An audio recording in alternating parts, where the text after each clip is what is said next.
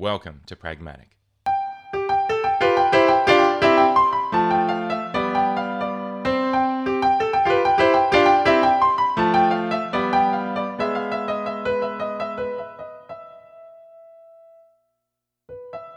Pragmatic is a weekly discussion show contemplating the practical application of technology. Exploring the real-world trade-offs, we look at how great ideas are transformed into products and services that can change our lives. Nothing is as simple as it seems. Pragmatic is sponsored today by Meaningless, makers of helpful apps for the Mac. Visit manytricks.com/pragmatic for more information about their apps Butler, Chemo, Leech, Desktop Curtain, TimeSync, Usher, Moom, Name Mangler, and Witch. If you visit that URL, you can use the code Pragmatic25. That's Pragmatic the word and 25 the numbers in the shopping cart to save 25% off on any Meaningless product. This episode is also sponsored by lynda.com. Lynda.com is the easy and affordable way to learn, where you can instantly stream thousands of courses created by experts in the fields of business, software, web development, graphics design, and lots more. Visit lynda.com/pragmatic to get a free 7-day trial. If you've ever wanted to learn something new, what are you waiting for? We'll talk about them more during the show. I'm your host, John Chidgey, and I'm joined, as always, by my co-host, Vic Hudson. How you doing, Vic? I'm good. That's it? You good? I'm good. How are you, John? Is the Folgers working yet? It's starting to, yeah. Fantastic. I can hear that in your voice. All right, before we make a start, it is a bit of an unusual recording time. It's a bit of an unusual situation. So we were recording this morning, but the follow-up ran over time, so we've rescheduled for this evening. Anyway, so once again, we are live streaming the show, even though it's a bit short notice, so you can go to techdistortion.com/live, and you can access the stream in the chat room there. The showbot's running the chat room for live listeners that want to participate in the show. It accepts !Q for Q&A questions held off to after the show, !S for title suggestions. The show is being recorded at the same time every week, except for this week. Oh, isn't that great? Anyway, the schedule's up on techdistortion.com/podcasts. Yeah, I know. Anyway, I've been working away for a while now on some new features for the site, specifically for this show. Now, from episode 3 of Pragmatic, I've been determined to try different formats and approaches on the show, including splitting out the follow-up, and more recently by adding Q&A after the show. Now, the last episode I announced memberships for Tech Distortion. This week, I'm announcing why. In future, I'll be preparing an email newsletter that people can opt into, but more immediately, I'm opening up the site to a whole new section for Pragmatic listeners. It's located at techdistortion.com/topics. There's also a link to it from the Pragmatic podcast main page. Now, if you're not a member, you'll still be able to see the list of upcoming suggested and proposed topics for the show, and their ranking in terms of votes. But if you sign up and verify your email address, you are able to vote on anything in the existing list, and you can also suggest something to add to the list, whatever topic you'd like to be covered on the show. All the suggestions will be moderated by myself, and you'll be notified if your suggestion is posted, and then everyone can see it and vote on it if they like the idea. Now, beyond that, I'll be locking in episode topics a week or maybe even 2 weeks ahead of time, and people will be able to see the topic and the co-host or guest host details planned for the next episode or few episodes ahead as well. Now, I've wanted to give listeners a better avenue to guide where the show goes in terms of topics. And whilst I do get plenty of emails with suggestions and requests, some of which are already in the list, there hasn't really been an easy way to gauge if it was just 1 or 2 people interested in a topic, or if they're the vocal minority, and lots of people want that topic covered. So now you have the opportunity to tell me what you want quickly and easily, vote on what you'd like, and everyone else that's interested can let me know if they like those topics as well. And that way I can prioritize and give people what they're looking for. So, the new features are live right now, today. Don't wait, go and check them out right now. Pause the podcast if you want to, check them out, and come right back. And anyway, links will be in the show notes for all of those things. So please check them out. Okay. So today's topic is essentially a conceptual kind of show. This episode will be a conceptual episode. And I say conceptual because, well, it's a little bit fuzzy. And the reason I say that is because, okay, I want to tackle this idea of the perception of kind of independence, job satisfaction based on whether you are working at home for yourself maybe, or in a smaller company, or a big, big corporation. And one of the things that bugs me a lot, well, not a lot, but occasionally, really actually not that often, but occasionally it does bug me, when I listen to a lot of podcasts, and a lot of people doing podcasts, that sounds wrong. There are certain groups of people doing podcasts where they work at home, they work from home, or they have a lot of control of their own time, and they have a lot of time. Well, I say a lot of time. They have some time in order to do podcasting and blogging and all that sort of stuff from home, and it sort of drives a perception that working at home for yourself, perhaps, is a better way than to get, like, for job satisfaction, than working for, quote unquote, the man, whatever that's supposed to mean. But the expression, right? Working for the man. And I guess I feel like there's a lot of people extolling the virtues of that kind of a lifestyle. And there's a lot of trade-offs there, but I don't want to go and tread on all of the same sorts of arguments that usually go ahead. I want to explore the ones that people aren't talking about. Because I feel like the other side of it, like being part of a large corporation, is not really I don't want to say it justified. Defended even is not quite the right word, but it's not explored. It's not something that people discuss. It's like, yeah, well, I've got a job job. Yeah. It sucks. Well, you know what? Every job sucks. There are elements of suckage to every job that you do. I don't care if you work at home. If you work at home, I tell you what sucks working at home sometimes is focusing. Yep. It's like there's a whole bunch of pros and cons and so on. So there's really just the two aspects that I mentioned it before that I want to explore in this episode. Okay, and that's job satisfaction and independence. So specifically those two, and only those two. However, I do have to quickly list the ones I'm not going to cover, but I acknowledge their existence. So first and foremost that comes to mind is commuting time. So working from home, generally speaking, that's going to be a lot shorter if you're working from home than driving to an office. Okay? Simple, straightforward. Lots of people say it's fantastic.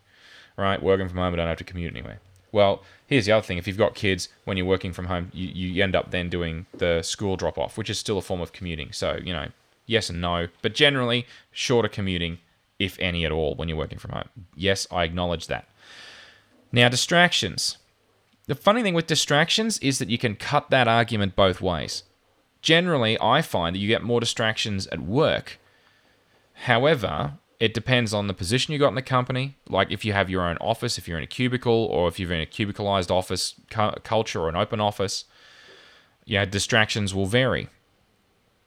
It's also very much based on your physical position in the building. For example, I found that I had a desk for a while that was right near an entryway and exitway into the cubicle area, and there were a lot of distractions. A lot of people moving because people were always, that's it, coming in and out of the elevators and the lifts and so on, and they would just go through the door, and every time the door would open, it would just be, eventually you sort of learn to sort of tune it out a little bit, but you can't get rid of it completely. Flip side of that is at home, it also depends. I mean, if you have kids, if you're married, or in a relationship, or you got roommates, they can come in and bug you when you're trying to work. So I don't buy the distractions argument, but I still have to mention it. Anyway, having a boss is the next one. So working for yourself, you think you don't have a boss, but if you're doing a contract for a client, the client is your boss. Like if someone says to you, I'm going to pay you 20 grand to develop an app for me, then they are your boss. Yeah. At the end of the contract, you get a new boss. That is, of course, if you're any good at your work and you get another contract, you do. So if you're building a product for users, like a whole broad base of users, that's even worse, because then all of those users are your boss. Well, to an extent, right? Because if you don't satisfy all of your customers or a reasonable amount of your customers, then you're not going to have customers.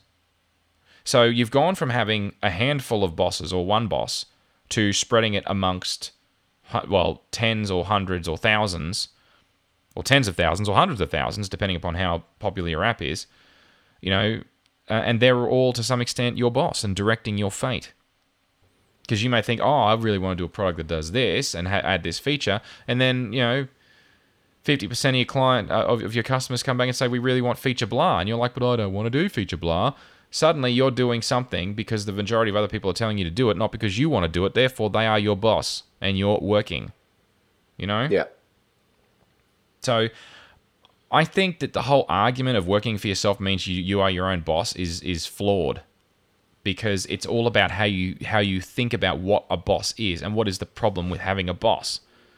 Is the problem with having a boss, most people will say, is because you're getting told to do things you don't want to do. Well, sure, fine. I guarantee you there are features in every app out there where they have been a feature that people have added because A, they had to have it because the competition had it, or B, they had to have it because customers demanded that they have it. Yeah. Not because they wanted to implement it. And so therefore you are already doing things that you would not otherwise do if you really truly did work for yourself and only for yourself. Well, it turns out I had a lot to say about the things I didn't have anything to say about. Anyway, all right. Oh, God. Right, next, security. There's the next one I'm going to talk about, but not talk about. I'll acknowledge, okay?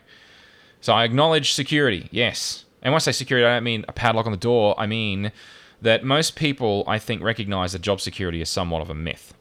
Certainly as I've gotten older, I've begun to see it that way. And, I think a lot of people reach that point as their career progresses. They realize that there is no such thing as a secure job. Now, companies, they can be obligated to provide minimum notice, but I've watched businesses collapse in a heap. And people just lose their job, their benefits. They show up to work one day and the building's locked. Now, a friend of the show, Clinton Phillips, who I think is in the chat room today. It's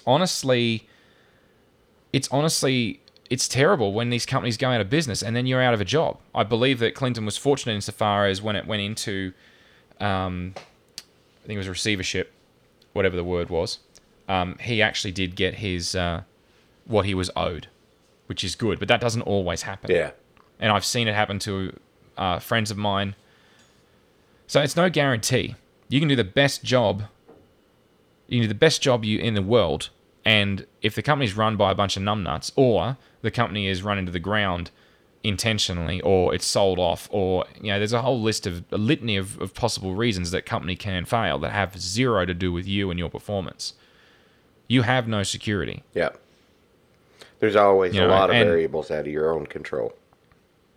Exactly. And if you've got a contract, if you're an independent developer and you've got a contract with someone, contracts, a well-written contract has always got an exit clause. We may terminate at any time, and if we see fit, and you have to hand over all the work that you've done so far, and we will pay you what hours you can justify up until this point, and that's it. And again, I've seen that happen too. I've been on projects where that has happened. Yeah. Even a couple that I was unfortunately project managing. They didn't pull out because of me personally, but it stings. But it happens. There is no such thing as job security. I'm sorry, there just isn't. And here's another example. Let's say you're working on an app, and this app is for a platform, and then the platform developer, say Apple, then they release something that is actually a competitor for your product that's free, that's baked into the operating system. And you just got, I believe the expression is Sherlock. Yep. So there you go. Guess what? Your wonderful source of income that everyone loved just got ripped off by the company that was helping you to succeed by giving you a platform upon which to sell it. Yeah, wow, great. So there you go. There's your security just gone out the window. So anyway, that's enough I have not to say about security. Oh my goodness. Oh, all right. Okay. Independence. Oh, dear. Independence. So here's the thing about independence. And no, I'm not talking about independence like as in Independence Day, like that movie that was kind of interesting, sort of. The skull and crossbones on the computer. I can never get that out of my head. Anyway, I know. I know. It was good if so you don't bad. look too deep into the tech. It was just so bad. Anyway, Okay. I'm going to go Oxford Dictionary on you because, well, it's a dictionary. Anyway, it says independence is not depending on another for livelihood or subsistence. So, to be truly independent, you cannot depend on anything else, or anyone else, sorry, for your continued existence. So that kind of invalidates the idea of selling apps. Yes, it does. So, I mean, I don't even have to go any further with that. I mean, I'm going to. But you know what? It says it all. It's like, I'm an independent developer. Well, yes, you are independent so long as there is a platform upon which for you to develop. You know, and when people are starting out in the business, you know, they need to assess the platforms, but no one can see the future. No one knows what's going to happen. It is not statistically, well, yes, a little bit. If you were to look at Apple, for example, and their, you know, profit and loss statement and how much money they're making, how much money they got in the bank, there's a reasonable expectation they're not going to fall over in a heap tomorrow. Yeah. You know? But then again, let's just say the big one hits, right, in San Francisco, and there's a massive earthquake and it wipes out Cupertino. I kind of think that would have a big impact on Apple. If there was a major calamity that wiped out the headquarters of Apple, there would be a massive ripple, right? Natural disasters happen, okay? It's unlikely, I know, and you're probably going to put the money on them anyway. But then you could have said the same thing about Microsoft not that long ago. Lots of people bank on Windows Phone 8? Or, I don't know, did they? Maybe, some people did. But if that platform goes away, where are you? You know, if you do all this development for it, then what happens? Yeah. I mean, how independent are you if you are essentially dependent on someone else's platform for you to succeed? See, one of the great things about the web is that there's technically isn't really a platform. It's an open standard that's agreed to by a committee. Yeah. You know? Well, and I would say even if the platform holds solid, you know, it's like you said, it's reasonably safe to assume Apple's not going anywhere and the App Store is always going to be there. You're still dependent upon either someone paying you directly for your app or somebody subscribing to a back-end service for your app or even just somebody using the app often enough that ads could pay off. So, sure.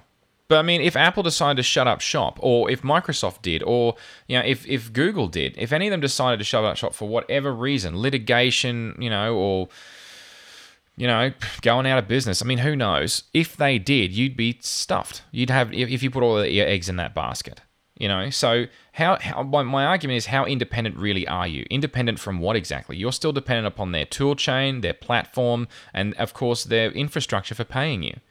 I mean, if you develop an app for a platform like that's not on the App Store, you know, the way that Rich Siegel's going with Barebones, right? How they're leaving the App Store with the next version of BB Edit, I believe. That's the latest, you know, discussion. Well, you know, they can post it on their website, and the platform's not going to change. The App Store may die, Apple may die, Yosemite would still exist. You know, yeah. So would Mavericks. It would still exist. You would be able to continue for a while. But if Apple died tomorrow, the App Store died tomorrow, payments died tomorrow, you'd be stuffed. You got nothing. Yeah. So that level of dependence is obviously, you know, so when people say I'm independent, what they mean to say is that I have a different set of dependencies. I am not truly independent. I am independent in different ways. Independent from the man. Yeah, and this is what I can't stand, that expression, you know, like, what the hell does that mean? So, yeah, if you're in a okay, so when you're in a corporation, the company will often dictate the software you need to develop in or use, right? So they say you are going to use Microsoft Office just because everyone uses it. Why not? Okay? Why on earth not? So we're going to do that. Good.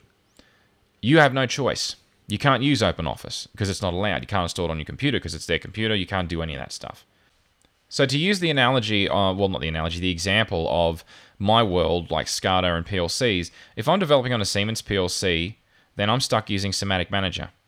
You know, that's it. I don't have a choice. Yeah. In the same way that if I'm developing for, you know, iOS, I'm pretty much using Xcode, although I know that there are a few other tools out there they won't be able to take advantage of the latest stuff.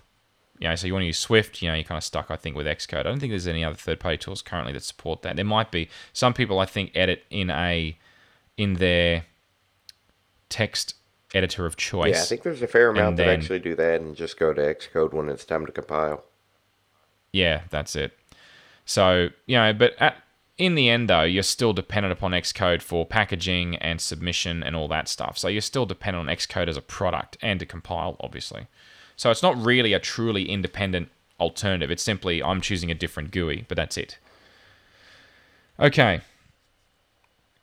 So when you look at it that way, you're never really in control, which means by definition, you're really not independent. You're certainly not fully independent. And as platforms mature, sometimes you can get more options open to you, but the ground can shift under your feet very quickly and you can find yourself trained up on a set of tools that are no longer useful. Which is why I sort of think that going down the programming language path is a better path as a generic skill set. Languages like Java, like Perl, PHP, that sort of thing, that's going to be more insulating and provide more stability for you if you're concerned about that. Because, learning a language that's specific to a platform, developing specific on a set of tools, they could become obsolete, in a very short period of time. Whereas platform independent stuff that's out there that's in common use, that's different. Mm-hmm. I mean, I guess, and on the PLC side, I guess you could argue, the differences between, RS Logics and Semantic Manager and, let's see, Unity Pro, let's say, on the Schneider side of things. They all program in FBD. So once you understand the function block diagram method, there's subtle differences between them and they're different editors, but it's still a similar language. So I guess it depends on how you want to look at it. Still, for many people, I guess it's the price of working in an industry where the platforms change and evolve so quickly. Because in engineering, generally, if you're not on the software side of things are pretty static. I mean, we're still using PowerCAD 5 for a lot of electrical load calculations. And that's been around for 10 years, a lot more than that. And it's still pretty much the standard, Well, where we are anyway, in our neck of the woods. There's other tools out there, but so things move less quickly in different areas. And I think in engineering, because things move less quickly, I guess it's less of a problem. But there's also a lot less truly independent engineers for the reasons, for not for those reasons, but for legal and insurance reasons. And that's another aspect I didn't consider. But in terms of independence, if you want to be truly independent as an engineer, and if you make a mistake or you're implicated in something that goes wrong, that litigation and insurance, and it could cost you millions of dollars in litigation to fight, and it's a burden that most people either can't get insurance for or don't want to bear the risk of. Whereas software is relatively low risk, like developing for iOS, for example. Mm-hmm. Anyway, all right. So before we go any further, I want to talk about our first sponsor, and that is lynda.com. Now, lynda.com is an easy and affordable way to learn. You can instantly stream thousands of courses created by experts in their fields of business, software, web development, graphic design, audio, and lots more. Too many to list here. They have an enormous library of titles to choose from, with new courses added every day to make sure their library is both relevant and up to date. They work directly with experts from many different industries and software development companies to provide timely training, often the exact same day the newest release becomes available, so you know that you've got the latest information the moment you are most likely to need it.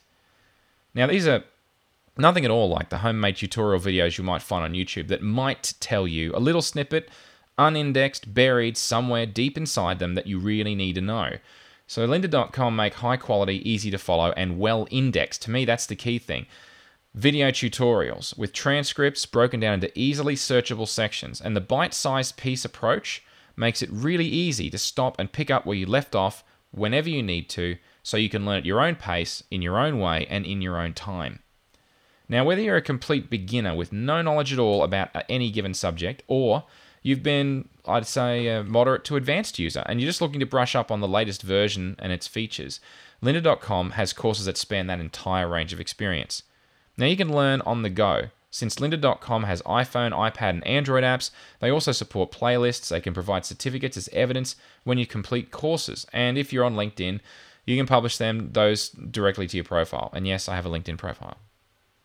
So a little known fact is many years ago, I left Windows behind. Or maybe that's not a little known fact, but I did. And when I switched to a Mac, and I had never used a Mac. I hadn't used a Mac in a very long time. So I got stuck into a lynda.com tutorial called Tiger the Basics.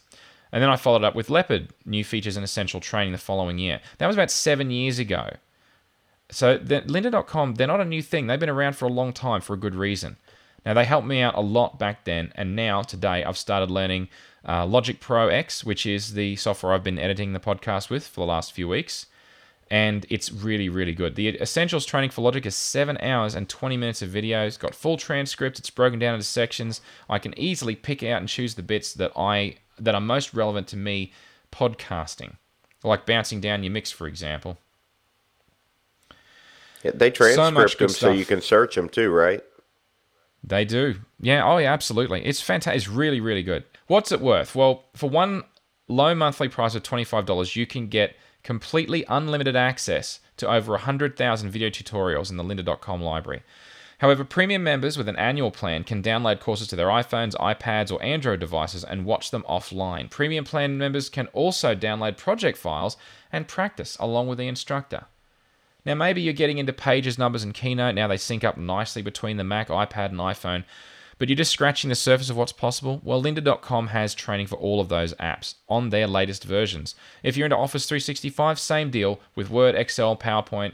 It's all there and lots more. Now, I've been talking with lynda.com for a while now, and I've enjoyed their content on and off for years. And I'm happy to be able to provide Pragmatic listeners with a special offer to access all of their courses for free for 7 days. Visit lynda.com/pragmatic to try lynda.com free for 7 days. That's lynda.com/pragmatic. Thank you once again to lynda.com for sponsoring Pragmatic. Okay, let's talk about job satisfaction. Like Mick Jagger. Can't get none? Oh, hang on, no, hang on. Mick Jagger couldn't get no satisfaction.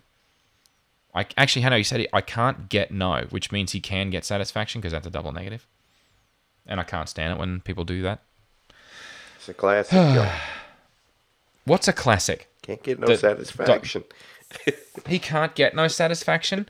So you're saying that it's a classic to use double negatives and perpetuate bad English? Well, that's just wrong. The song's a classic. Yeah, well, it's okay to have... You know what? I had this discussion... Did I have this discussion? I have this semi-regularly, on-off discussion with my wife about whether or not you should listen to lyrics. Like, do you really want to see... If I get emotional about a song, you know, or I get really into a song, or I say, I really love that song, and so on and so forth, for whatever reason, like lyrics, like I listen to lyrics, it's really great. You know, and she'll say to me, but I never listen to the lyrics. And I'm like, how can you not listen to the lyrics? I don't get it. I mean, the lyrics are there. They're spoken in English. Why not listen to them? But then, of course, I've asked other people. Turns out some people don't even bother listening to the lyrics either. They don't even know what half the lyrics are. They don't care.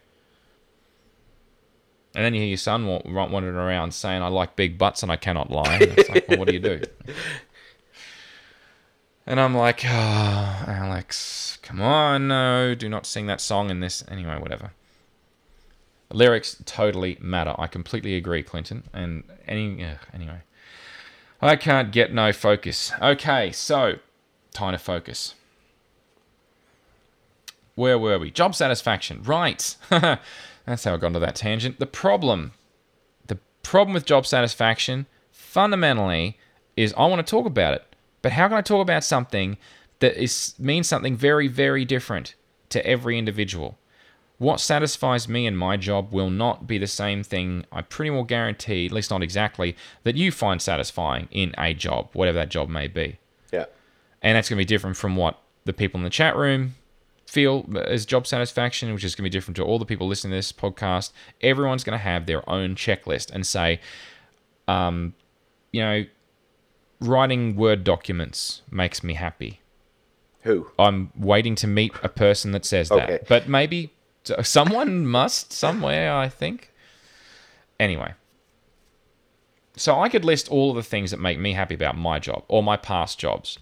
Yeah, or you could list the things that you find satisfying about your job or past jobs. But I don't think that that's really useful necessarily as a perspective, because anyone listening could simply ignore the detail and say, well, you know what, that's fine for John or Vic, but that doesn't apply to me because that's not really my thing. And that's exactly why I'm not going to attack this way. Instead, I think it's more interesting to talk about the elements that people tend to look at that are tangible and intangible. So maybe this makes sense, maybe it doesn't. So the first few I want to mention for the sake of completeness, but they're really not what I want to focus on. And geez, I started out the podcast that way. Let's see if I do better this time.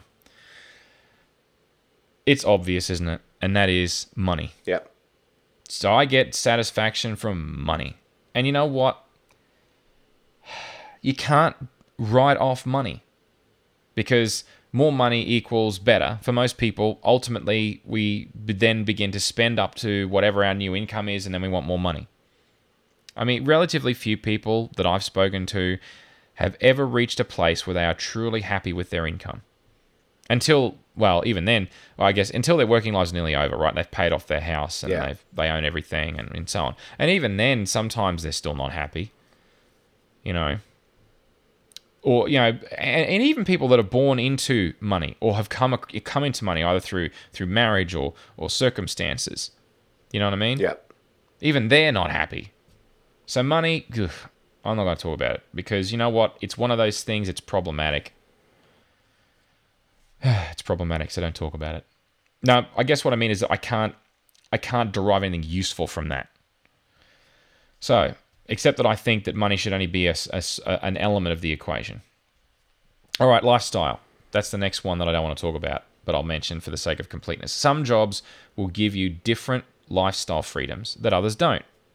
Simple examples: longer lunch breaks, flexible starting hours, flexible working days, flexible working attire.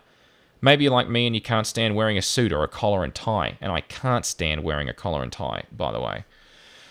I refer you to an article I wrote a while ago called The Suit on Tech Distortion that Harry Marks really enjoyed and completely supported. Thumbs up. So the point is that I don't think that lifestyle is something that is equally possible to apply across as a generic point of discussion, because what I think is useful and valuable is not useful to others. Some people will not have a job unless you wear a collar and tie, because they don't think it's a serious job. Mm-hmm. Some people like to have the rigidity of you must be there at 8 a.m. You know, if you're there 5 minutes late, you're in deep trouble. You don't leave until 5 p.m. Not negotiable. You know what I mean? Mm-hmm. Lunch is always between 12 and 12:45. You know, some people like that. Some people crave that. So it's not fair for me to say lifestyle in that respect. Plus, if you're working at home, that's a whole different set of lifestyles. You know, it's completely different. So I don't think that's worthy of going any further with. So I want to focus on the enjoyment sort of piece that sort of dovetails a bit into recognition. So with any job that you've got that you may choose to reflect on, job satisfaction is really mostly driven by your enjoyment. And enjoyment, I guess the flip side of enjoyment is your non-hatred, anti-hatred. What's the word? It's like, I will persist in this role because I hate it less than the last role that I hated. Tolerance. Yes. Thank you. I have built up a tolerance to this job. Therefore, I shall continue doing it. I mean, it's sad. It's a horrible way of thinking about it, but honestly, it is the opposite of enjoyment, because I don't see it as hatred. I see it as you get a series of frustrations. So, you enjoy the tasks on the whole that you do, and that outweighs the things that annoy you. And when the annoying things outweigh what you enjoy, maybe that's time to move on. But anyway, so I honestly think that the enjoyment of your job has to do with affecting other people in a positive way. Now, you know what? Maybe there's going to be people in the audience, or listeners right now that are just spat out their coffee, their drink, grinding their teeth, yelling at me. And that's okay. And I don't care if it sounds douchey. Maybe it does sound douchey. If that's the wrong word, maybe it's not so much douchey. Maybe it's more that it sounds... I'm not trying to sound... Tell me how it sounds, Vic. What's the word I'm searching for? I don't think it sounds douchey. I think that's definitely too strong a word. It sounds like something an inspirational speaker would say. Cliche, maybe? You know, cliched. Yes, thank you. It does sound cliched, fine. And I don't mean it to sound that way. Okay. So, affecting other people. How do you know you affect other people in a positive way? Okay, you know you affect other people in a positive way through your feedback. And so that is how I'm going to break this down, is feedback. So the reason that I think that people stay in the jobs that they do, that they persist in the jobs that they derive satisfaction from the work that they do, cut out all the other stuff that we've already sort of drawn a line under. I think a lot of it comes down to enjoyment driven by recognition, and that recognition comes from feedback. Affirmation. So, I suppose, yeah. So there's, I suppose, different levels of recognition. So if you do a great job, and it's not recognized in any way by anybody or by any system that exists in the company to recognize it, it's very disheartening. And I'm not talking about, oh God, have you ever worked in I think you actually tell me that you have seen through this, been in a place where the company gives you an award, but everyone gets a turn? Have you ever been in one of those sorts of roles where it's like, this month it's such and such. Why did they win it this month? Because they hadn't won it yet. It's been 12 months. Yeah. It's their turn to win the award. Right? What kind of an award is that? It's a token. No kidding. Yeah. A very meaningless token. Here's my meaningless token award. You should now be... Yeah, participation award. Thank you, Clinton, in the chat room. That's exactly what I'm talking about. It's... That's not what I'm talking about. I'm talking about being recognized specifically for what you do when you've done a great job, when you've done a good job. So I think that is a major driving factor between people quitting jobs, changing jobs, and giving up jobs, is the fact that other people get recognition for work that they haven't done, or they simply don't get recognition for the work that they have done. Yeah, whether it's recognized or unrecognized is a huge driver. All right, let's not also forget the places that only seem to recognize and acknowledge failures and setbacks, and they don't really pay much attention to the positives. Absolutely. A negative feedback culture. Yeah. Where everything is, oh man, that sounds so management on me. Sorry. But yeah, it's a negative feedback. Oh, I said it again, a negative feedback culture. Good God. No, what I mean is that, yeah, all the feedback that you're getting is essentially... not I've just realized that I've just restated what I just said as the opposite of what I just said. Oh God. Explain something without using that word in your explanation. Anyhow, okay, I'm going to stop there and keep going. Recognition. More coffee, John. I had the shot. Okay, hang on. Takes a sip. Here we go. That's better. Now then, okay. Now you get that point where you're leaning on the shovel, you're digging a hole for yourself, and you just realize it's time to stop digging the hole now. Move on. Keep on walking. Keep walking, which is the Johnny Walker thing. Whiskey. Like whiskey. Recognition. Levels of recognition. You can break it down, I think, and there's probably people that have done a better job of this, maybe. I don't know. But as I was thinking about this today, how would I break it down? Well, recognition, I guess, comes from 3 broad groups. Okay. Peer group. Perhaps that's the most obvious. People that... Okay, hang on. Mentors, and for the want of a better catch-all, and I'm not going to say miscellaneous, but general public, shall we say. So... peer group I would define as those that are immediately surrounding you, and that could be either literally or figuratively. So in your field of expertise. So either the people that you work with on a day-to-day basis, you interact with them. Either they are part of your team in the organization you work for, or they're part of or other teams within the organization that you deal with on a daily basis. or even a weekly or monthly basis that you interact with. And that could be considered your literal peer group. There's also more figuratively in your field of expertise. So let's say it's another group of people that work in your organization to do the same kind of job you do, but a different department. So you don't normally interact with them, you don't normally talk with them. Or there's people that you meet outside. Like let's say you go to a convention or something, and there's fellow people of your fellow whatever particular discipline. And that is how I would define a peer group. And that's important because those peer group people, they know you specifically. They know you as an individual. They know the work that you've done. And specifically, if they're in your field, they understand what you do better than the general public would. Yeah.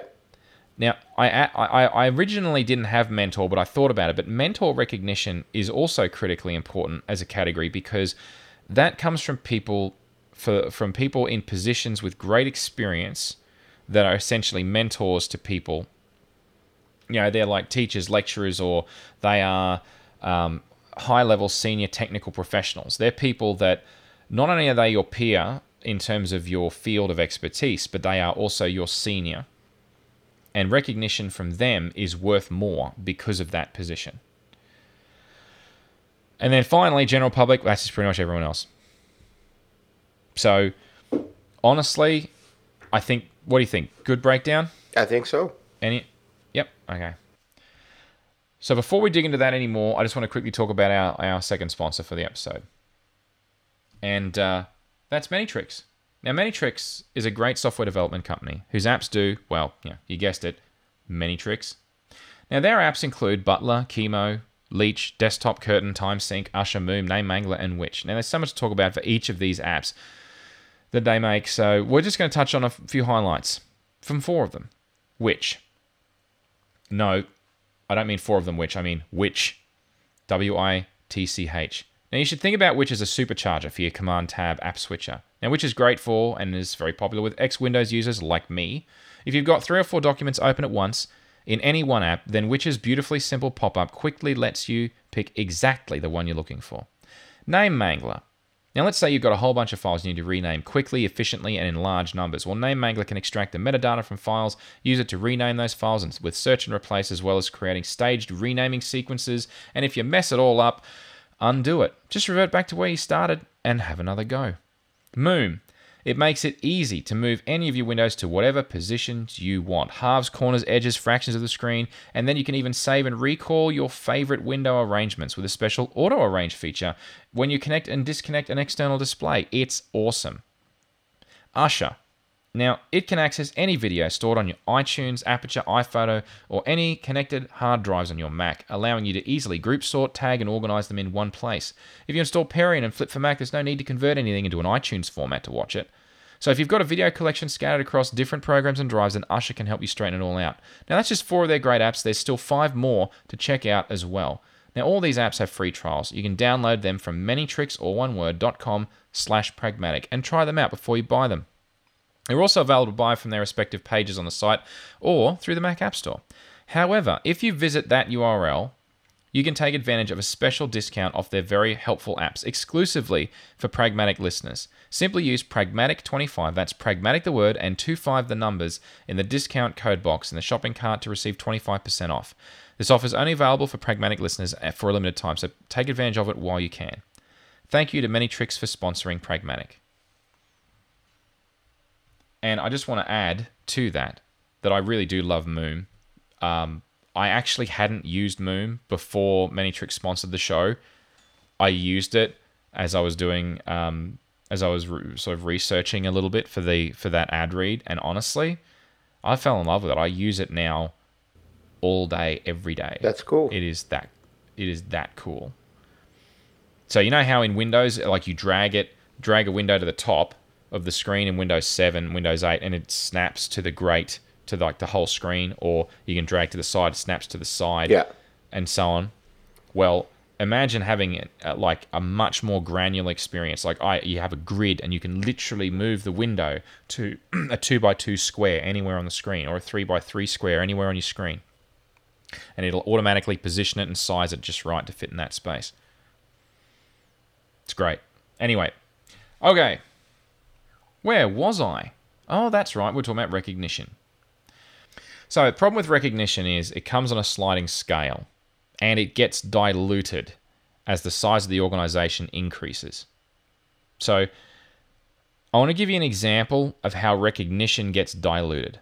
And to illustrate the point, I'm going to quote 4 apps and some of the developers involved. I'm going to start smallest to biggest, as in size of people involved to from smallest to biggest. Starting with friend of the show, Marco Arment, and Overcast. So next one I'm going to list is Napkin by friend of the show, Guy English, and Chris Parrish. Vespa is the next one by Brent Simmons, Dave Wiskus, and John Gruber. We're up to 3. So with Overcast, there's no question that the app's characteristics belong solely with Marco. Louis Mantia is known to have made the icon, but for Overcast, but ultimately, most other success, failure, recognition lands with Marco. No doubt, no confusion, crystal clear. Now with Napkin, Guy did certain parts, Chris did other parts. Becomes a team effort. And that's fine, but now any recognition is split between them. Yep. Equally, not equally, doesn't matter. That's cool. Dynamic duo, no problemo. Now with Vespa, it's known that John Gruber was involved as a director. Dave as the designer and Brent as the programmer. Decisions were split between them collaboratively, and again, they're a team, and as such, the attribution and recognition is as well.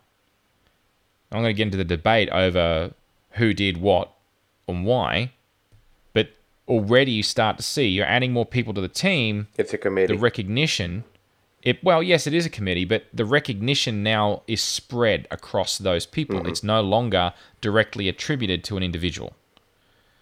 So the flip side of that is how do you perceive how do you perceive relative recognition if you are in that team?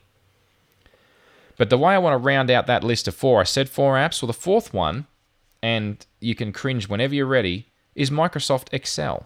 Who? Oh, I know. God, I love Excel. So here's the thing. How many hundreds of people do you think have worked on the code base of Excel in the past 25 years? Now, I'm betting it's a lot. Right? Yeah. Now, here's a question for you. Who was the lead designer of Excel originally? Who was the lead designer? I have no idea. Anybody got any ideas? I'm going to throw this open to the chat room. Anybody? Who was the lead designer of Excel? Do not search Google, because there is an answer in Google. I would imagine somebody shot him by now. What? How sacrilege! How dare you? Shoot you in a minute. Excel is awesome. I use Excel a lot, and I like it for what it's worth. But don't get me wrong, I've really warmed up to numbers. It is my favorite of the Office applications. Oh god, yeah, absolutely. Word, I have very little patience for words. Yeah. Word styles, I could happily burn and jump on and throw into a black hole, and then fire a missile at it as well, just to make absolutely sure. Okay, so the chat room has come up blank. We have suggestions. Wasn't it Joel? Then we have Steve Ballmer, Bill Gates. No, and no. Unfortunately, I'm sorry. So, Douglas,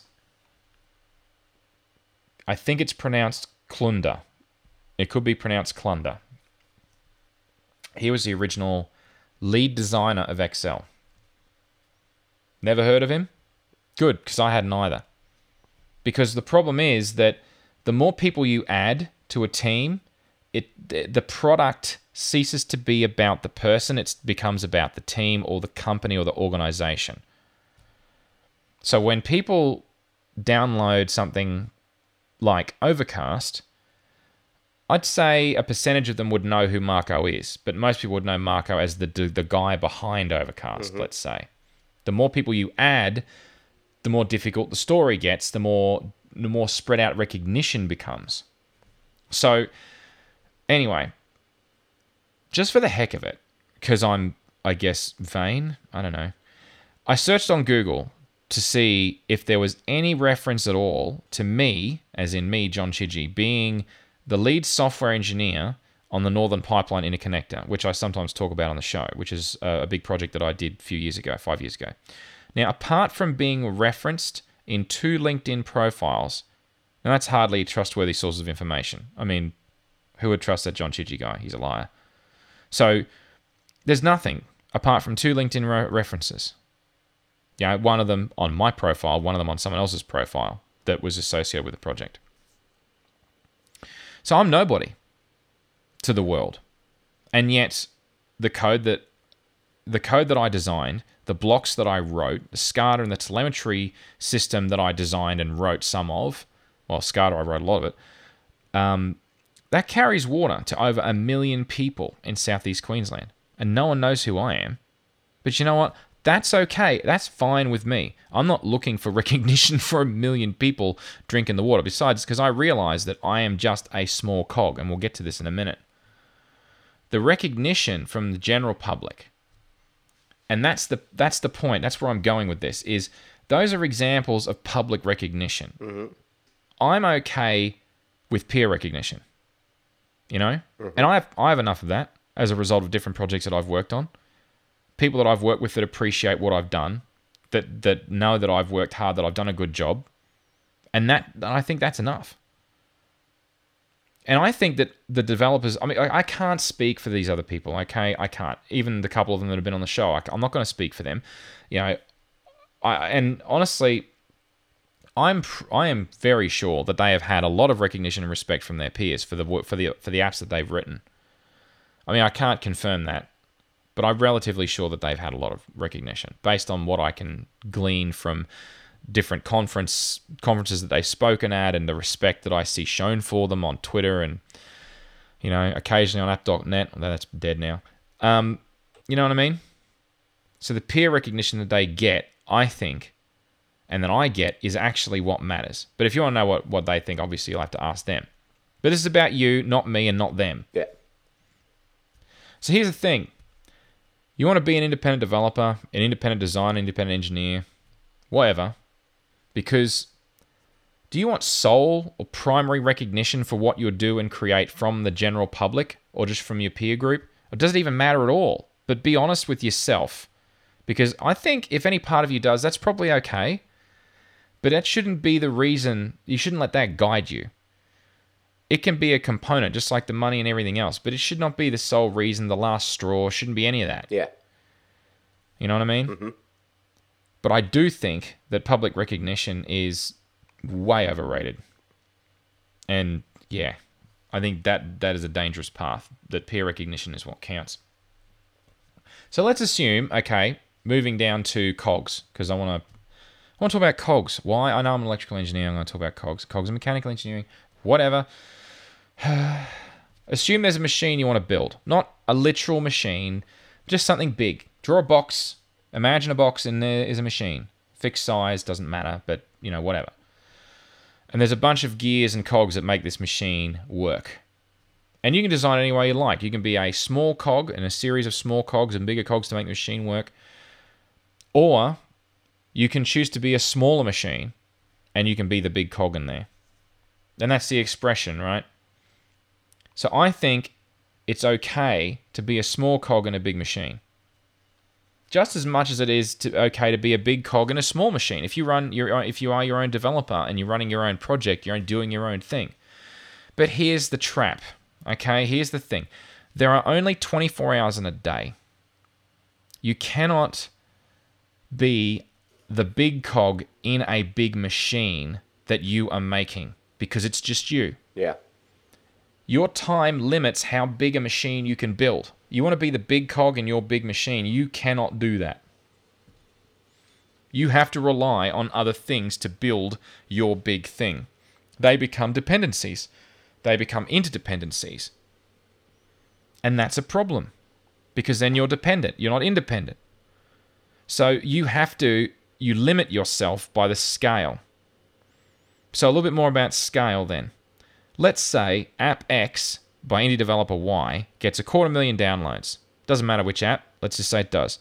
We'll assume that all the people that download it actually use the app. Now, how many people know Developer Y's name? I'm betting it's less than half. We'll introduce you as Developer X, not by your name. Otherwise, how would we know who you are? Yeah. Now we're going to transplant the same awesome, talented developer into Microsoft Excel's team. Now they're working on pivot table code. Pivot tables, baby. Oh, yeah.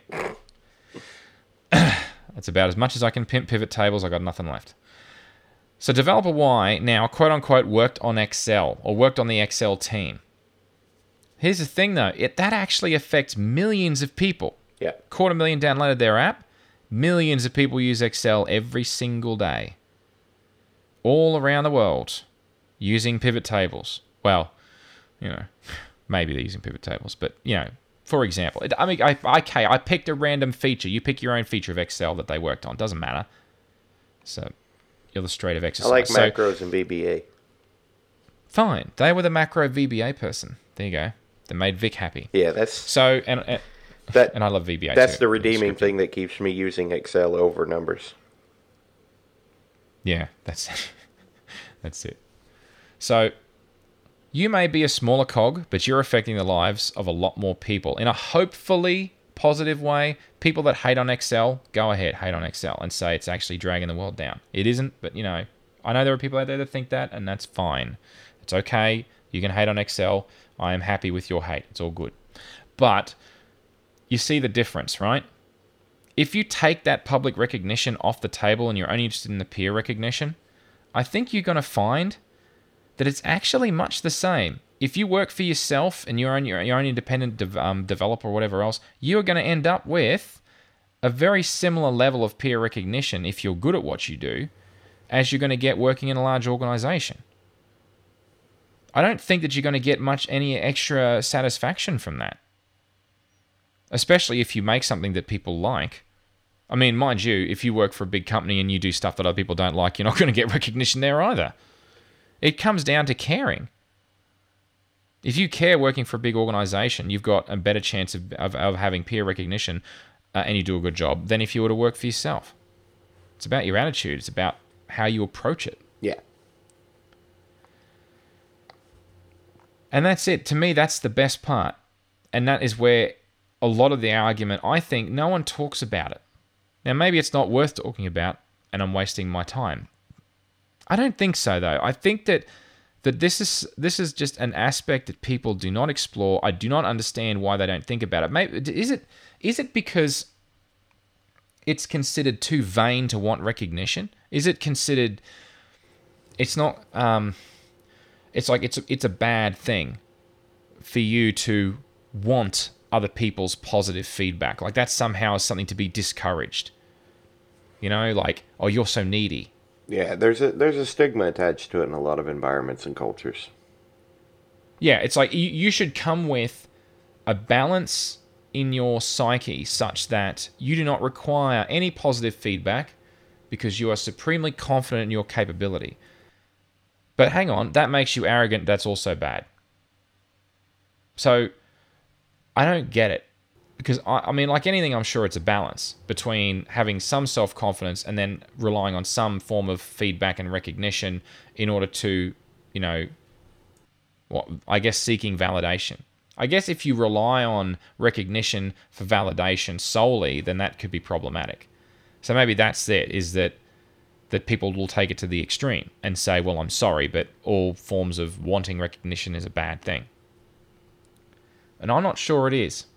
But if you are looking to make a career choice solely based on the fact that you're not getting the recognition that you like, maybe you need to reset your expectations and think about what sort of recognition you're really looking for. Mm-hmm. And if you're sticking it to the man or whatever in your job because you've had a bad day, that's not what I'm talking about. I'm talking about like a long-term thing. If you're stuck in a job and you don't like that job and you've got issues with your boss or your peers or whatever else, fine, get out and do something. But I mean, if you're going to do something drastic like completely change and go indie and do your own thing, that's a massive leap. And my word of caution would be, don't expect to get better recognition because that does not come with that territory necessarily. And if recognition truly is the thing that drives a lot of people, and I honestly believe that it is, even if it's just a little bit, doesn't have to be a lot. I suppose the amount varies depending on the individual. but still, then reconsider. Maybe it's just the company you're working for. It's not working for the man. It's working for this specific individual, or working for this specific individual company. That's the problem. Or your role within the company is a bad fit. And that's a management expression. They're a good fit, they're a bad fit. And it's one of the management expressions I like because it actually expresses in a non-judgmental way the issue is that there is a lock, it needs a key, and you as a key do not fit that lock, and therefore it does not work. Doesn't mean it's a bad thing. Doesn't mean that you are bad at everything. It just means that you don't fit. That's okay. There are other parts of an organization where you can fit. Mm-hmm. And I've been fortunate enough to work with some managers that understand this, and I've also been unfortunate that I've worked with other managers that do not understand this. That say, just because you don't fit, you suck, you're gone. You get no recognition, you get negative feedback, you're gone. No job satisfaction. And at which point, you're happy to go. Mind you, that doesn't happen to me very often, but it has happened. Not when I was let go, though. I jumped before I was pushed. But anyway. So what do you think? Bit of a weird topic? No. I think a lot of people spend a lot of time thinking about these things, and they don't necessarily discuss them. Okay, I think we might wrap it up. We got some questions for the Q&A, which we'll come back to afterwards. So after the show, listen after the outro music, and there'll be some Q&A. So if you would like to talk more about this, you can reach me on Twitter at John Chidgey, and I'll spell that for you. That's JOHNCHIDGEY. And you can check out my writing at techdistortion.com. Now, if you would like to send any feedback, please use the feedback form on the website. That's where you'll also find the show notes of this episode under podcasts Pragmatic. Now remember, if there are topics that you would like me to talk about, you can suggest and vote on them at techdistortion.com/topics. Once you sign up for a free account at techdistortion.com. It's live now, go check it out. You can also follow Pragmatic Show on Twitter to see show announcements and other related materials. I'd also like to thank my co-host Vic Hudson for being on the show. And what's the best way for people to get in touch with you, Vic? They can find me on Twitter at VicHudson1. That's VICHUDSON, the number 1. Because Vic is number 1. Yes. Damn straight. Also because somebody else already had Vic Hudson. Shh. You're not supposed to tell them that. I don't know. I'm the alpha. You are the... Vic Hudson 1. Oh, dear. Okay, fantastic.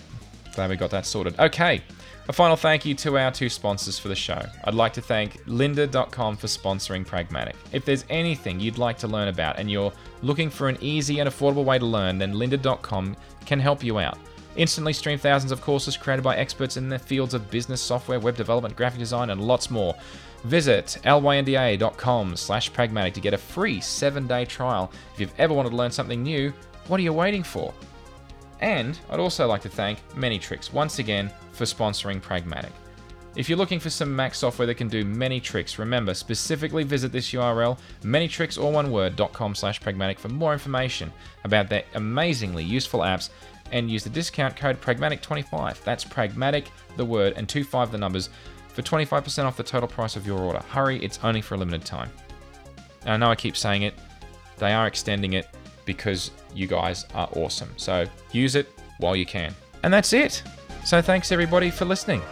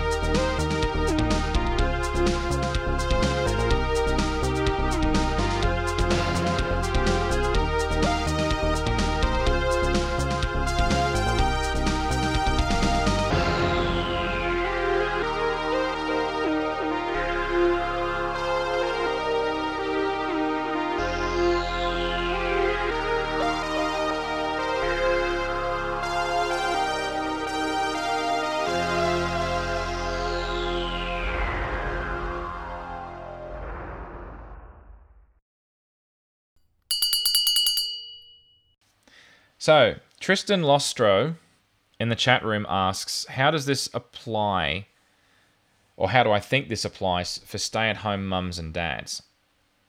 So, I think that for me, I have not been a stay-at-home dad for more than a month at a time. My wife had a few C-sections where she was out of action for a reasonable amount of time recovering after the surgery, and I opted to take a month off of work. Some of that was unpaid because the laws were not particularly flexible with regards to paid paternity leave at the Yeah. time. Things in Australia have changed since then, which is great. Unfortunately, at the time, it was not the case. Alas. Anyhow, so I can only give you my perspective from my time during those month periods, of which there were 3.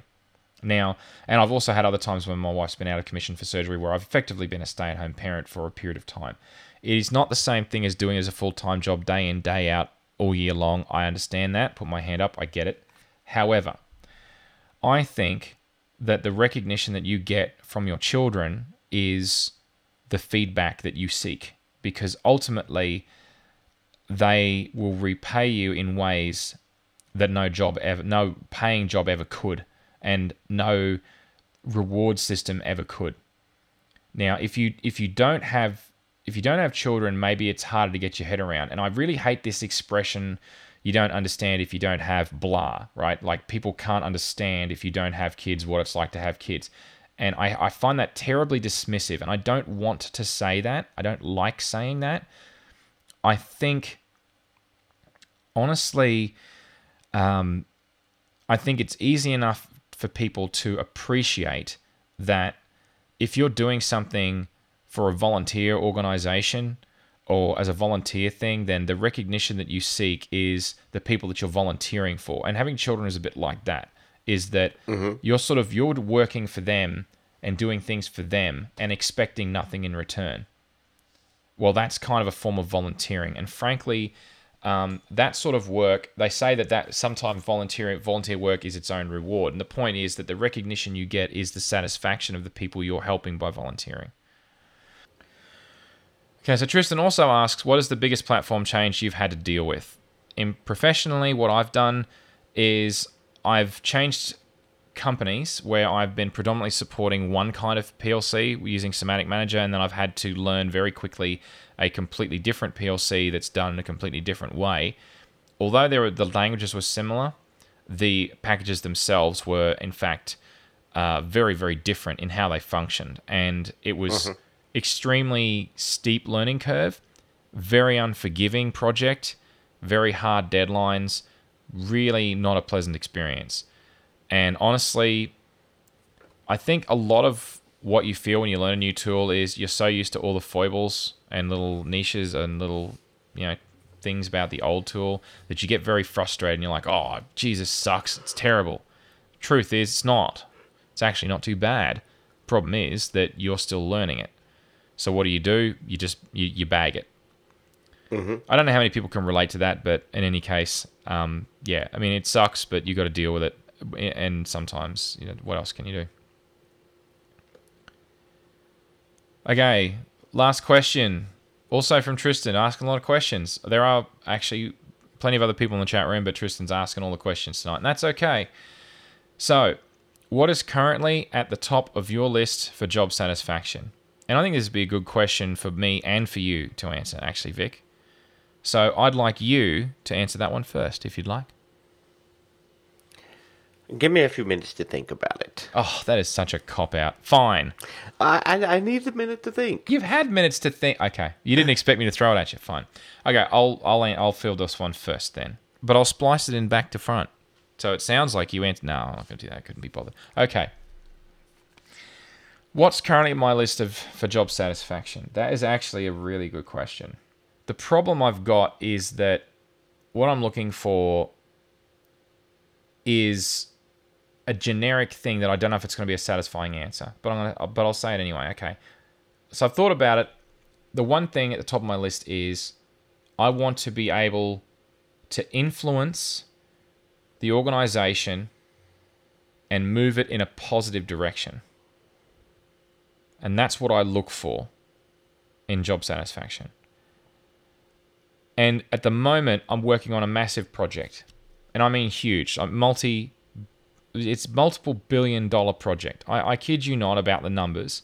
And yeah, okay, it's Australian dollars. But you know what? Australian dollars really aren't that different from US dollars. The exchange rate's not that bad. So if I'm working on a project and the SCADA system has issues, and I've got to be careful how much I talk about because this is my current employer, and I have restrictions on what I'm allowed to talk about, what I'm not. So Yeah. I'll have to be vague about certain things and the specifics.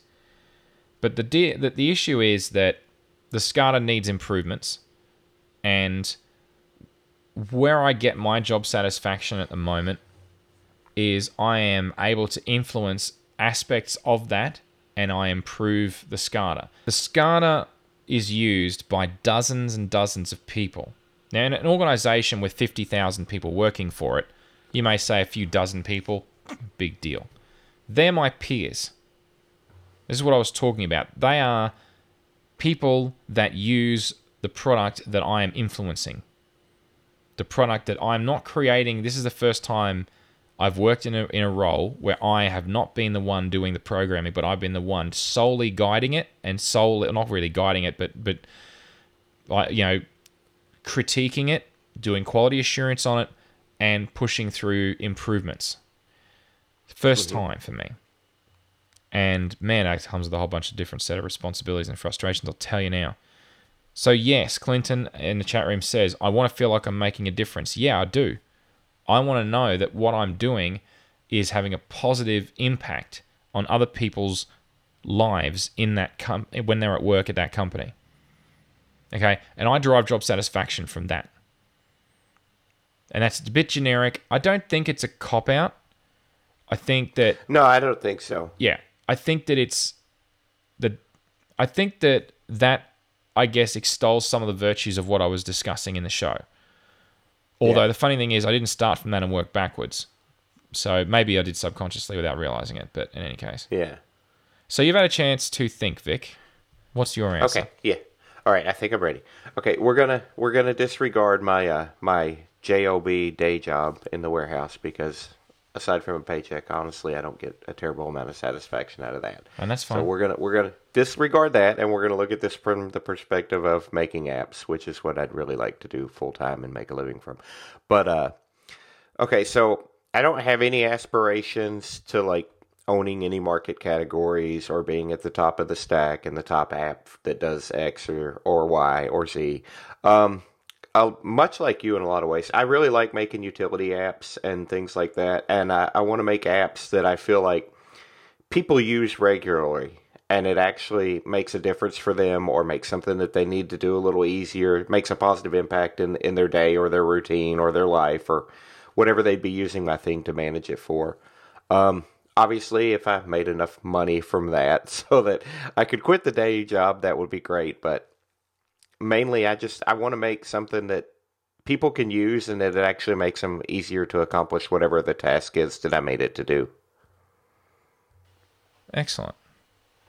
Well, that's fair enough. I mean, and the thing is that I haven't done an app. I know a lot of people would expect an app developer to say, I want to be number one at this or that on the App Store, but yeah, but how realistic is that? Well, and there's even if you make it, there's a lot of pressure with that, and there's a lot of expectation that comes with that. Yeah, absolutely, absolutely right. No, I agree, and I think that it's there's a lot of scrutiny that comes with that. Yeah, and it's a realistic expectation. I mean, I talked with Russell Ivanovich about this in the episode Shopfront window is still the same size, right? It's it's a very competitive market. It's a very small window for advertising your wares. So having the expectation of being the best or the top of, and so on is an unrealistic expectation, I think. So it's best to be really good at it for a small group of people that really love what you do and you've made their lives better. And I think that, or more efficient or more enjoyable. Yeah. And if you satisfy those things, yeah, I totally get that, and I think that's brilliant.